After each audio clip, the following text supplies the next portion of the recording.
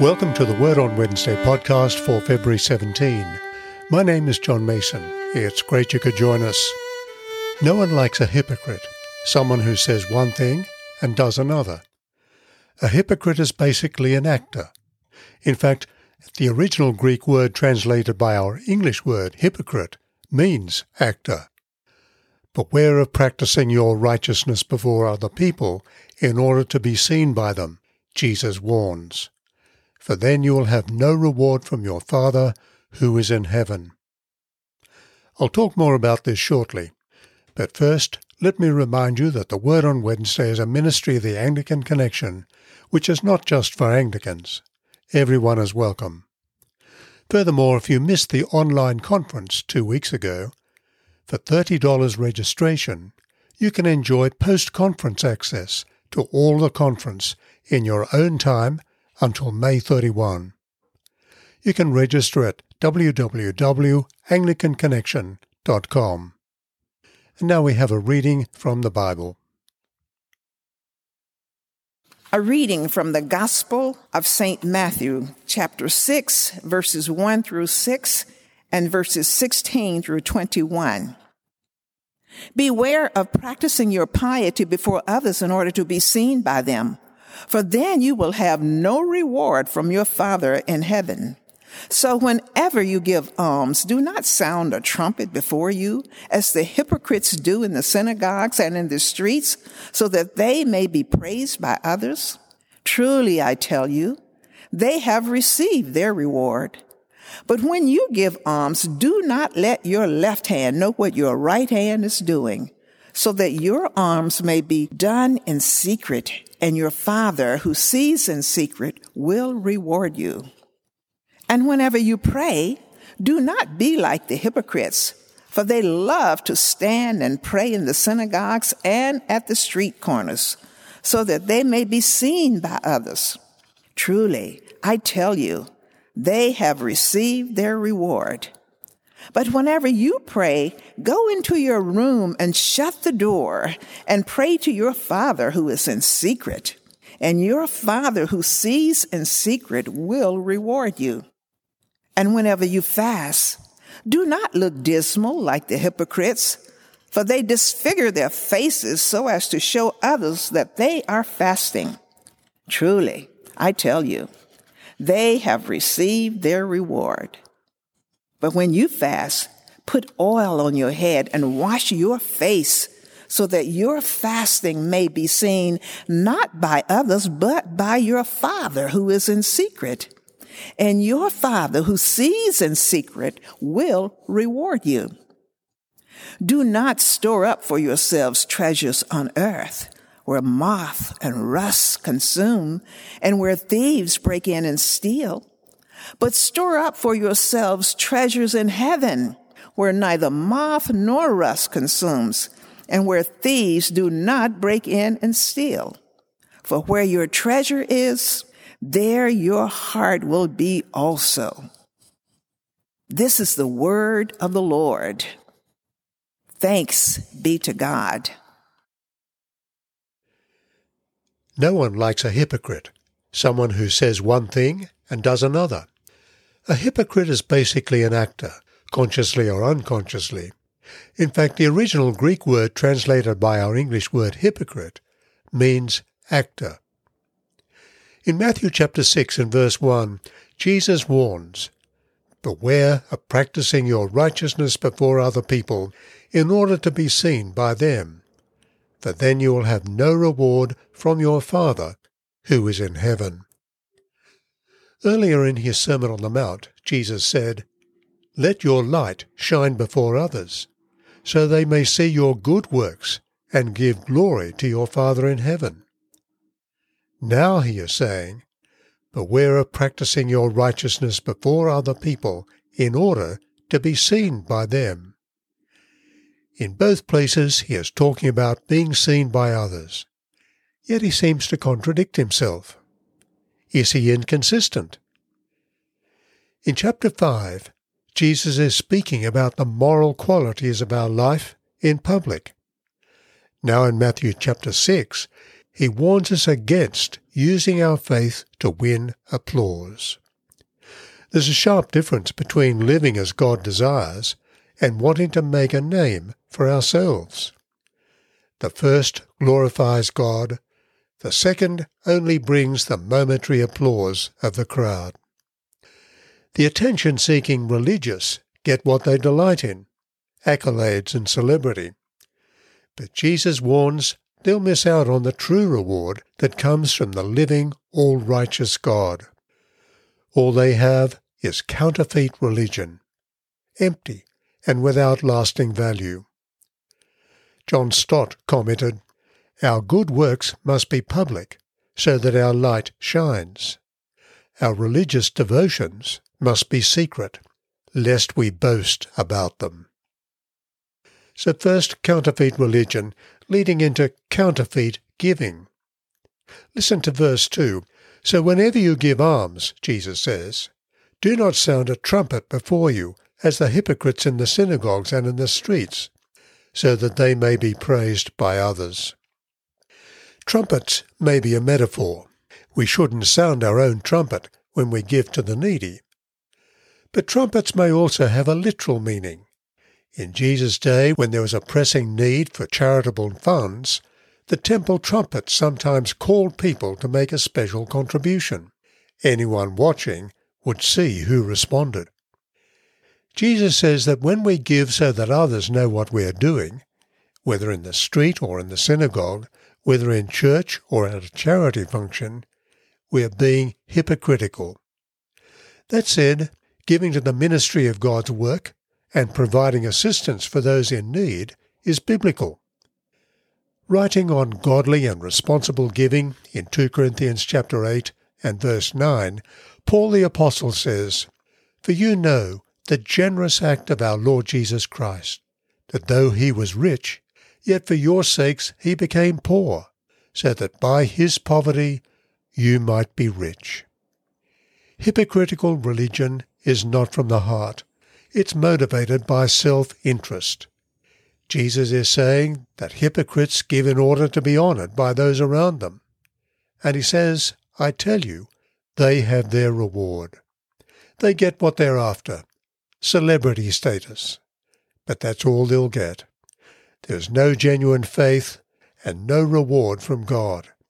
It's counterfeit religion.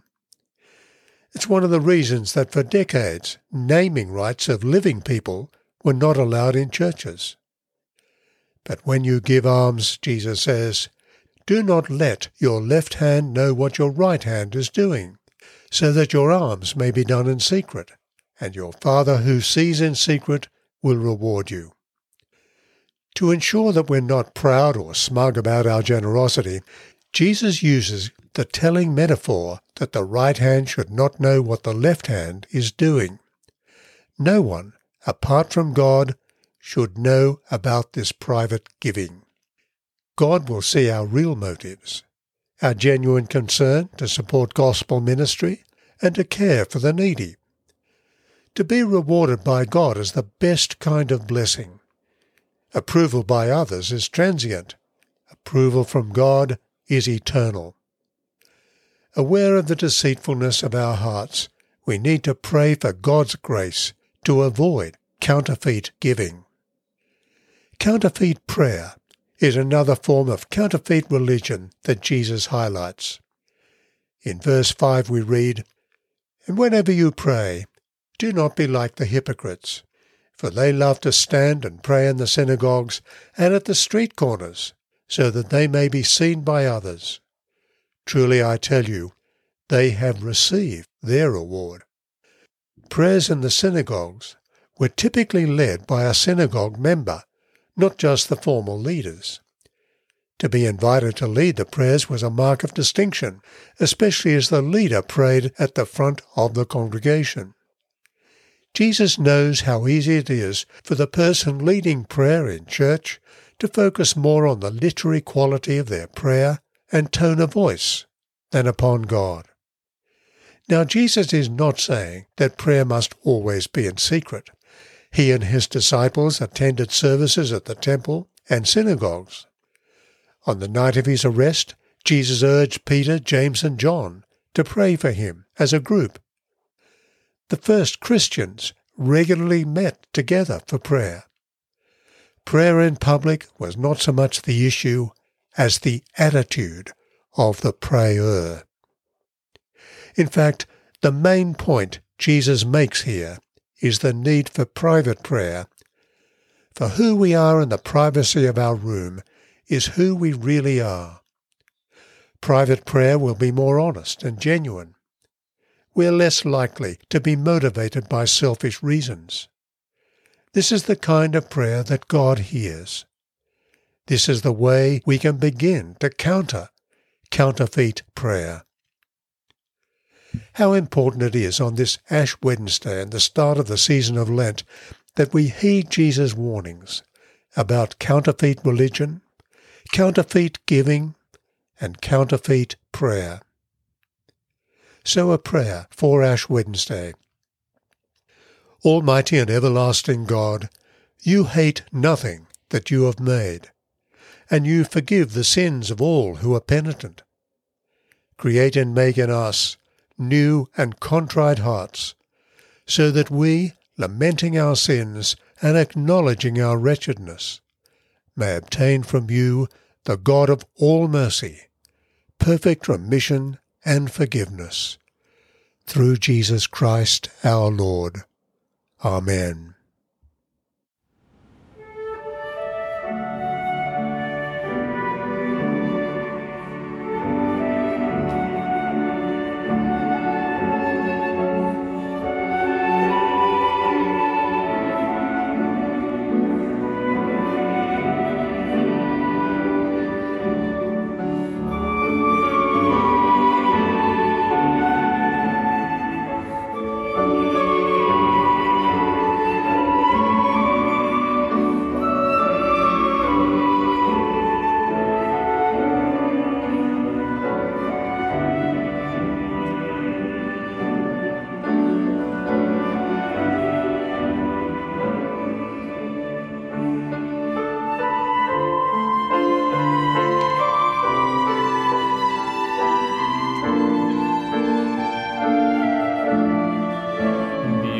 The throne of God above, I have a strong, a perfect plea, a great high priest whose name is love, who ever lives and pleads for me. My name is graven on his hands, my name is hidden in his heart.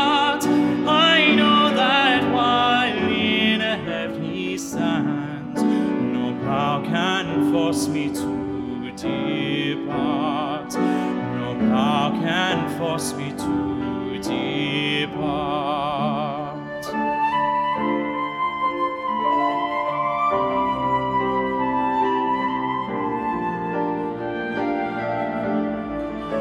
When Satan tempts me to despair, tells me of the guilt within, how could I look and see him there, who made an end of all my sin?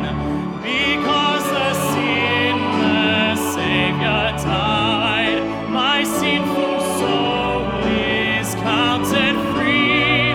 For God the just is satisfied to look on him and pardon me.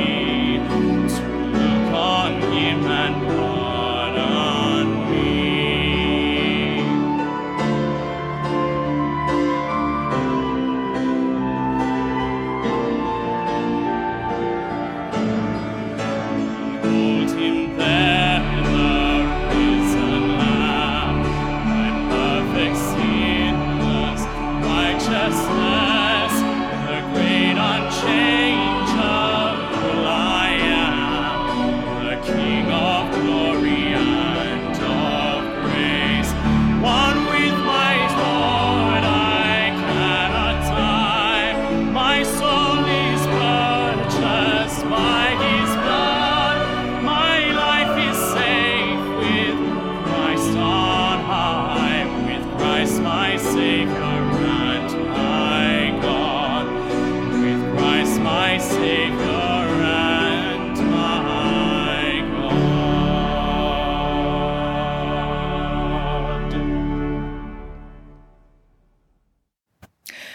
Father in heaven, hallowed be your name. Your kingdom come, your will be done on earth as in heaven. Give us today our daily bread. Forgive us our sins, as we forgive those who sin against us. Lead us not into temptation, but deliver us from evil. For the kingdom, the power, and the glory are yours, now and forever. Amen. A prayer for peace. God of the nations, whose kingdom rules over all, have mercy on our broken and divided world. Shed abroad your peace in the hearts of all people, and banish from them the spirit that makes for conflict, so that all races and people may learn to live as members of one family and in obedience to your laws, through Jesus Christ our Lord. Amen. Let us pray.